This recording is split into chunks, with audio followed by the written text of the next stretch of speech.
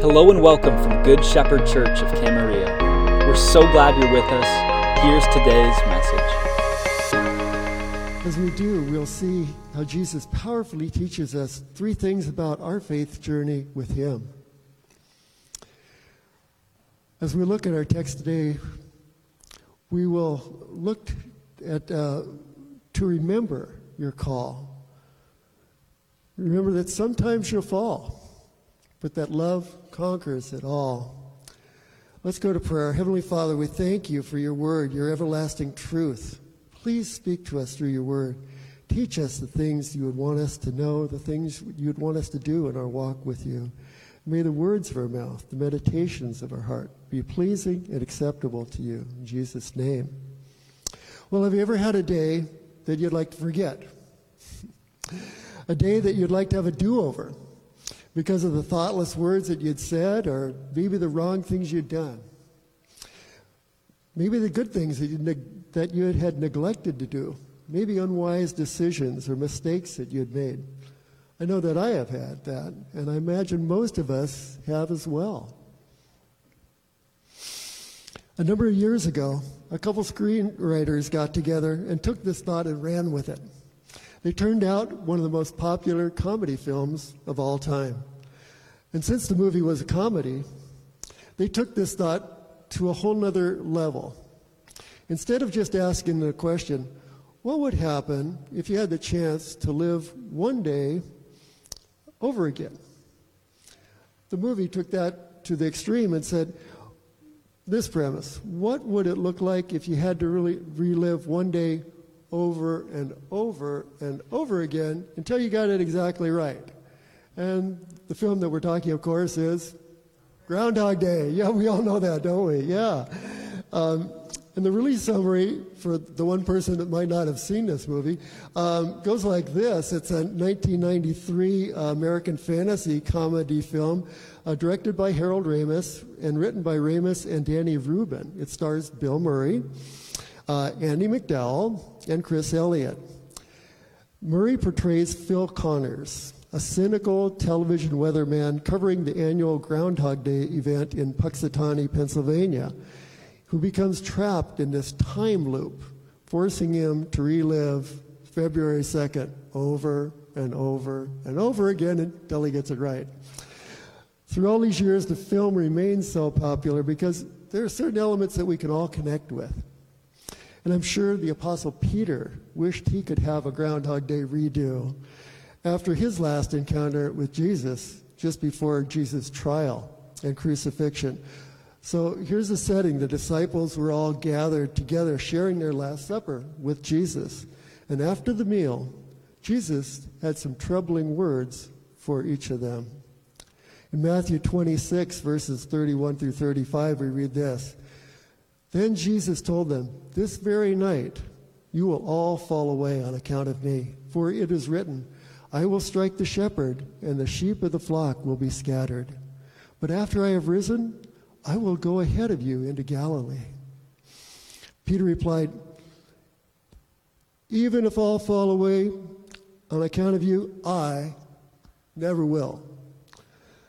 "Truly I tell you," Jesus answered, "this very night before the rooster crows, you will disown me 3 times. But Peter declared, "Even if I have to die with you, I will never disown you." And all the other disciples said the same.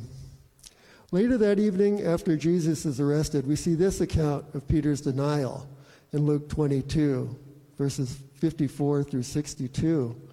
Then, seizing Jesus, they led him away and took him into the house of the high priest. Peter followed at a distance. And when some there had kindled a fire in the middle of the courtyard and had sat down together, Peter sat down with them. A servant girl saw him seated there in the firelight. She looked at him closely and said, "This man was with him." He denied it. "Woman, I don't know him," he said. A little later, someone else said, "You're also one of them." "Man, I am not," Peter replied. About an hour later, another asserted, "Certainly this fellow is with him, for he's a Galilean." Peter replied, "Man, I don't know what you're talking about." Just as he was speaking, the rooster crowed. The Lord turned and looked straight at Peter. Then Peter remembered the word that the Lord had spoken to him. "Before the rooster crows today, you'll disown me 3 times." And he went outside and wept bitterly. We can only imagine the tremendous sorrow and guilt and shame that Peter must have felt in the wake of his denial. And following Jesus' resurrection, Peter must have wondered if there could be anything that he could do or say to undo the hurt and damage that he had done.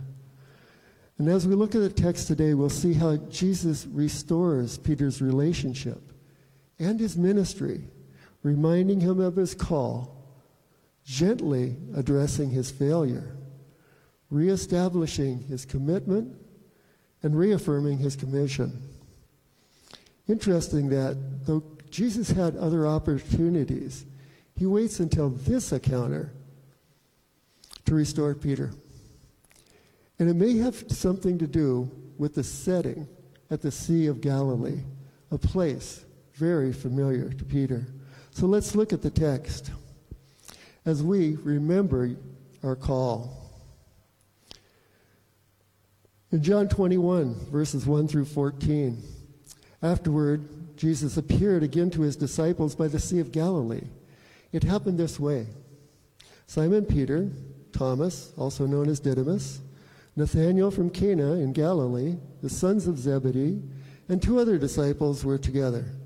"I'm going out to fish," Simon Peter told them, and they all said, "We'll go with you." So they went out and got into the boat. But that night, they caught nothing. Early in the morning, Jesus stood on the shore, but the disciples did not realize it was Jesus. He called out to them, "Friends, haven't you any fish?" "No," they answered. He said, "Throw your net on the right side of the boat, and you'll find some." And when they did, they were unable to haul the net in because of the large number of fish. Then the disciple whom Jesus loved said to Peter, "It is the Lord." As soon as Simon Peter heard him say it is the Lord, he wrapped his outer garment around him, for he had taken it off, and he jumped into the water. The other disciples followed in the boat, towing the net full of fish, for they were not far from shore, about 100 yards out. And when they landed, they saw a fire of burning coals there with fish on it and some bread. Jesus said to them, "Bring some of the fish that you have caught." So Simon Peter climbed back into the boat and dragged the net ashore, and it was full of large fish, 153. But even with so many fish, the net was not torn.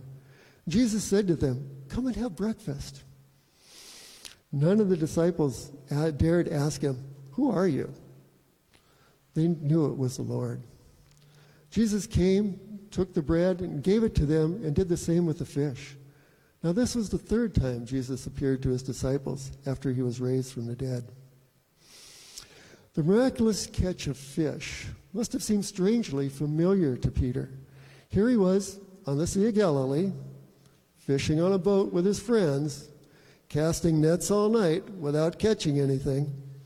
Jesus gives some simple instructions, and they suddenly bring in this record catch of fish. It was a near reenactment of an event some 3 years earlier when Jesus first called Peter to follow him. So let's look at that closely. Reading from Luke 5, 4 through 11. One day as Jesus was standing by the lake of Gennesaret, which is another name for the Sea of Galilee, the people were crowding around him listening to the word of God. He saw at the water's edge 2 boats left there by fishermen who were washing their nets. He got into one of the boats, the one belonging to Simon, and asked him to put out a little from the shore. Then he sat and taught the people from the boat. When he had finished speaking, he said to Simon, "Put out into deep water and let down your nets for a catch." Simon answered, "Master, we've worked hard all night. We haven't caught anything. But because you say so, I'll let down the nets." And when they had done so, they caught such a large number of fish that their nets began to break. So they signaled their partners in the other boat to come and help them. And they came and filled both boats so full that they began to sink. When Simon Peter saw this, he fell at Jesus' knees and said, "Go away from me, Lord, for I am a sinful man." For he and all his companions were were astonished at the catch of fish that they had taken. And so were James and John, the sons of Zebedee, Simon's partners. Then Jesus says to Simon, "Don't be afraid. From now on, you will fish for people." So they pulled their boats up on shore, left everything, and followed him. The first miracle catch of fish was followed by Jesus' declaration of Peter's future ministry. His ministry of evangelism, when he said, "From now on, you'll fish for people." Commentators point out that the catch of fish was a picture of how God would use Peter to powerfully preach the gospel of Jesus Christ and bring multitudes of people to salvation. Peter obediently cast the nets, but it was Jesus who brought the fish into the nets. In a similar manner, Peter would obediently preach the gospel, and the Holy Spirit would bring in incredible numbers of people into a saving relationship with Christ. So what's the purpose of the second miraculous catch of fish? In the wake of Peter's denial of Christ, he certainly would have had many questions as to the status of his relationship with Jesus and his call to ministry. And since the second catch of fish was a near reenactment of Peter's original call to ministry, the second catch would be an affirmation that Peter's original call to ministry was still intact. Like Peter, each of us has a calling, a ministry that God has called you and me to do. The Apostle Paul writes in Ephesians 2:10, "For we are God's handiwork, created in Christ Jesus to do good works, which God has prepared in advance for us to do." God saved you and me for a reason. We are here to bring him glory through the work that he has called each of us to do. It's easy to think that we're not qualified to serve, especially when we fall. So that brings us to our second point, that sometimes you'll fall. Other than Jesus, no one has lived a perfect life or has had a perfect ministry. Peter had a great fall in his denial of Christ, but Jesus did not cancel his relationship with him or his ministry. I find it interesting that Jesus handles Peter's failures much differently than we would. Of course, that's because Jesus knows Peter inside and out. He knows Peter far better than Peter even knows himself. He knows that Peter did not stop loving him. He didn't lose his faith. He just lost his nerve. He failed in a moment of weakness, just like we do. So what can we learn from Peter's failing? What do we do when we sin? We need to know that sin always breaks relationships, vertically with our Father, horizontally with others. The most important relationship all of us have is that relationship with our Heavenly Father. Thankfully, God has made a way for that relationship to be restored. We just celebrated that on Good Friday and Easter Sunday. Jesus' death on the cross paid the penalty for our sins. Our sins that are past, our sins present, and our sins future. As Pastor Chad reminded us last Sunday, Jesus' resurrection not only proclaimed his victory over sin and death, but ours as well. When we sin, the enemy accuses us. He wants us to be discouraged. He wants us to feel defeated and give up on our faith journey. But that's not what the Lord wants for us. The Holy Spirit who lives in us, he convicts us of our sin. He brings us to our knees. And when we humbly confess our sin and we repent, we are forgiven and we are restored to a right relationship with God. When I confess my sin, I'm encouraged as God reminds me of his love and his promises to thoroughly cleanse me from my sins. And he brings some scriptures to mind, and I want to share those with you. 1 John 1:9.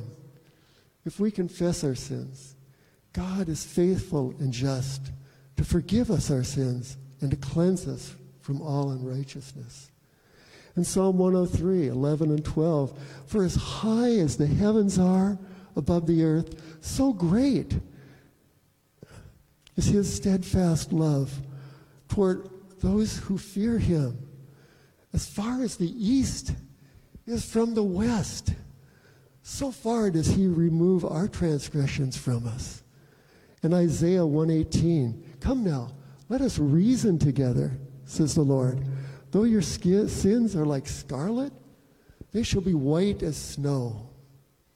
Though they are red like crimson, they shall be like wool. We know our sin. We know our failings. And we wonder how God could still use us. But that's the point. God's strength is perfected in our weakness. Paul tells us that in 2 Corinthians 12:9. And God works in our failings to shape us to be more and more the men and the women that he wants us to be. That is, more and more like Christ. Let's continue looking at the text. There's some interesting things ahead. We will see a significant change in Peter. And it may be that God has worked in Peter's failings to bring about this change. We're used to seeing an impulsive, self-confident, even boastful Peter. We're going to see a new Peter, Peter 2.0, a new humble Peter. And love conquers all. So in verses 15, when they had finished eating, Jesus said to Simon Peter, Simon, son of John, do you love me more than these? Yes, Lord. He says, you know that I love you. Jesus said, feed my lambs. Again Jesus said, Simon, son of John, do you love me? And he answered, yes, Lord, you know that I love you. Jesus said, take care of my sheep. The third time he said, Simon, son of John, do you love me? Peter was hurt because Jesus had asked him a third time, do you love me? And he said, Lord, you know all things. You know that I love you. And Jesus said, feed my sheep. Well, when Jesus asked Peter, do you love me more than these? It generally is understood to mean, do you love me more than these other disciples do? It's a gentle rebuke to Peter for his former claim of devotion to Christ that surpassed all the other disciples. Do you remember this? Peter had boasted to Jesus, even if all fall away on you, I never will. Super Apostle Peter here. But the new Peter, in his humility, knows that he had overpromised and underdelivered. So he doesn't even address the issue. He doesn't even go there. He simply responds to the inquiry about his love for Jesus. And Jesus asked Peter 3 times the same question, do you love me? He does this in the presence of the other disciples. Since Peter had publicly denied Jesus 3 times, it's understandable that this affirmation of love for Jesus would be made 3 times as well. And certainly this was not lost on Peter, as he would have remembered his 3 denials. Then this may be part of the reason why Peter was so grieved when Jesus asked him the 3rd time about Peter's love for him. And as a side note, do we remember where this conversation is happening? It's happening around the fire, the charcoal fire that Jesus had built to cook the fish. Do you remember another charcoal fire? I bet Peter does. There's a charcoal fire there at the priest in the courtyard at the high priest's house. Remember that? Peter had sat around that charcoal fire, denying Christ 3 times. Here again, he's at a charcoal fire. Where Jesus asked him, do you love me? I'm sure that was another thing that just cut him to the heart. So there's an interesting interchange that happens between Jesus and Peter about the love that Jesus asks for and the love that Peter says he's able to give. It's more easily seen in the original Greek, where Jesus asks Peter if he loves him with an agape love, which is an unconditional love marked by total commitment and devotion. Peter responds that he loves Jesus with a filial love, a deep and personal emotional love, as a love for a brother, a close friend. We don't really see that here in our text because the English translates both with the same word, love. But if we look at the Amplified Bible, it can help us have a better understanding of it. And I just want to point out that there's some bold words in my text here. So when they had finished breakfast, Jesus said to Simon Peter, son of John, do you love me more than these? And he uses the word agape love. Do you love me with a total commitment and devotion? So let's read it that way. Yes, Lord, you know that I love you with a deep personal affection as for a close friend. Feed my lambs. Later he asks him again, Simon, son of John, do you love me with a total commitment and devotion? He says, well, Lord, you know that I love you with a deep personal affection as for a close friend. He asks him, okay. All right. So then he asks him a third time, right? Do you love me with a deep personal affection as with a close friend? And he says, yeah, I love you with a deep personal affection as with a close friend. Theologians and commentators have an endless debate about the nuances and the language and the significance of Jesus asking for agape love and Peter's offer of phileo love.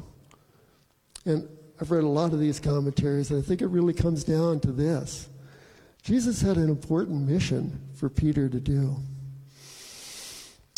Important mission to tend the flock of Christ, his future followers. And Peter would need this agape love to carry it out. He'd need an unwavering, unconditional love marked by a total commitment and devotion.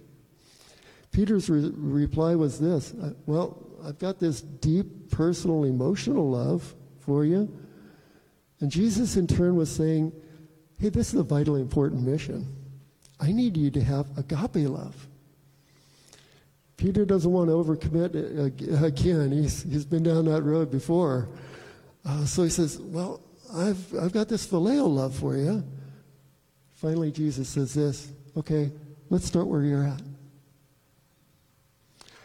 The important thing is that Jesus' sole criteria for restoring Peter to his former position and the basis for giving him a new commission is this, his love for Christ. I find that really amazing. After his fall, the thing that he really wants to know, I've got this incredible mission for you. Do you love me? Wow. Each time that Peter affirms his love, Jesus repeats his new commission to shepherd and care for the new believers who will be coming to faith.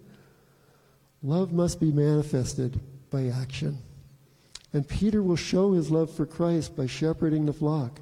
Matthew Henry in his commentary puts it this way. No one can be qualified to feed the sheep and the lambs of Christ who does not love the Good Shepherd more than any earthly advantage or object. Why is love so powerful? Well, we can see an example of this when one of the teachers of the law asked Jesus about the greatest commandment. Jesus said, "Hear, O Israel, the Lord our God, the Lord is one. Love the Lord your God with all of your heart and with all of your soul and with all of your mind and with all of your strength." The second is this, love your neighbor as yourself. There's no commandment that is greater than these. Mark 12. Jesus covers both tables of the law, the first law which deals with our relationship with God, and the second that deals with our relationship with others. In effect, he's saying this: when you get the love part right, when you get the love part right, everything else follows. If we want to be in a right relationship with the Lord, we need to get the love part right. Each of us has a ministry, something that God has wired us to do. We have various talents, abilities, spiritual gifts. We have different professions with different duties and responsibilities. We have a particular role in our community, in our family. Wherever God has placed you, He wants you to show the love of Christ to others, whether it's your coworkers, your neighbors, your family members. He wants to see Christ living in you.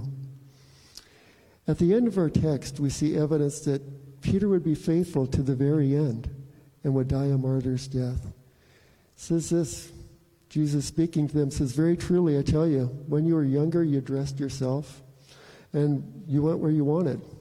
But when you're old, you'll stretch out your hands. Someone else will dress you and lead you where you do not want to go." Jesus said this to indicate the kind of death by which Peter would glorify God. History shows that Peter was humbled to the very end. That when he was crucified, Peter asked that he be crucified upside down. So as he did not consider himself to be worthy to be crucified like Christ. After telling Peter the kind of death that he would die, the death that he would glorify God, Jesus calls him, saying, "Follow me." Well, in conclusion, in our text today, we saw a wonderful picture of restoration. Jesus gently brought Peter back to a right relationship with himself, and he reestablished his ministry. As we looked at that restoration process, we saw some parallels for our faith journey as well. Like Peter, we have a calling, something God has prepared in advance for us to do. Like Peter, there are times when we'll stumble in our walk with the Lord, but God can work in our failings to shape us to be more and more like Jesus, just like He shaped Peter. And thankfully, Jesus has made us a way for us to be restored to a right relationship with God by paying the penalty on the cross for all of our sins, past, present, and future. And our response to the love that God has poured out on us is the love that we have for Him and for others, and how we put that love into action as we follow Him. Well, if you'd pray with me. Heavenly Father, we thank You so much for Your word. We thank You, Lord, that we've seen how gently You restored Peter. See, Lord, how You have just used him mightily. And Lord, we thank You that You have a calling for each of us. We thank You, Lord, that even when we stumble and fall in our walk with You, Lord, that You pick us up. Lord, You have made a way that we can be restored through Jesus as we place our faith in Him. And Father, we just pray that You would help each of us, Lord, to grow to be the men and women You want us to be. And Father, that we would be used by You mightily for Your kingdom purposes to bring the love of Christ to others. In Jesus' name we pray.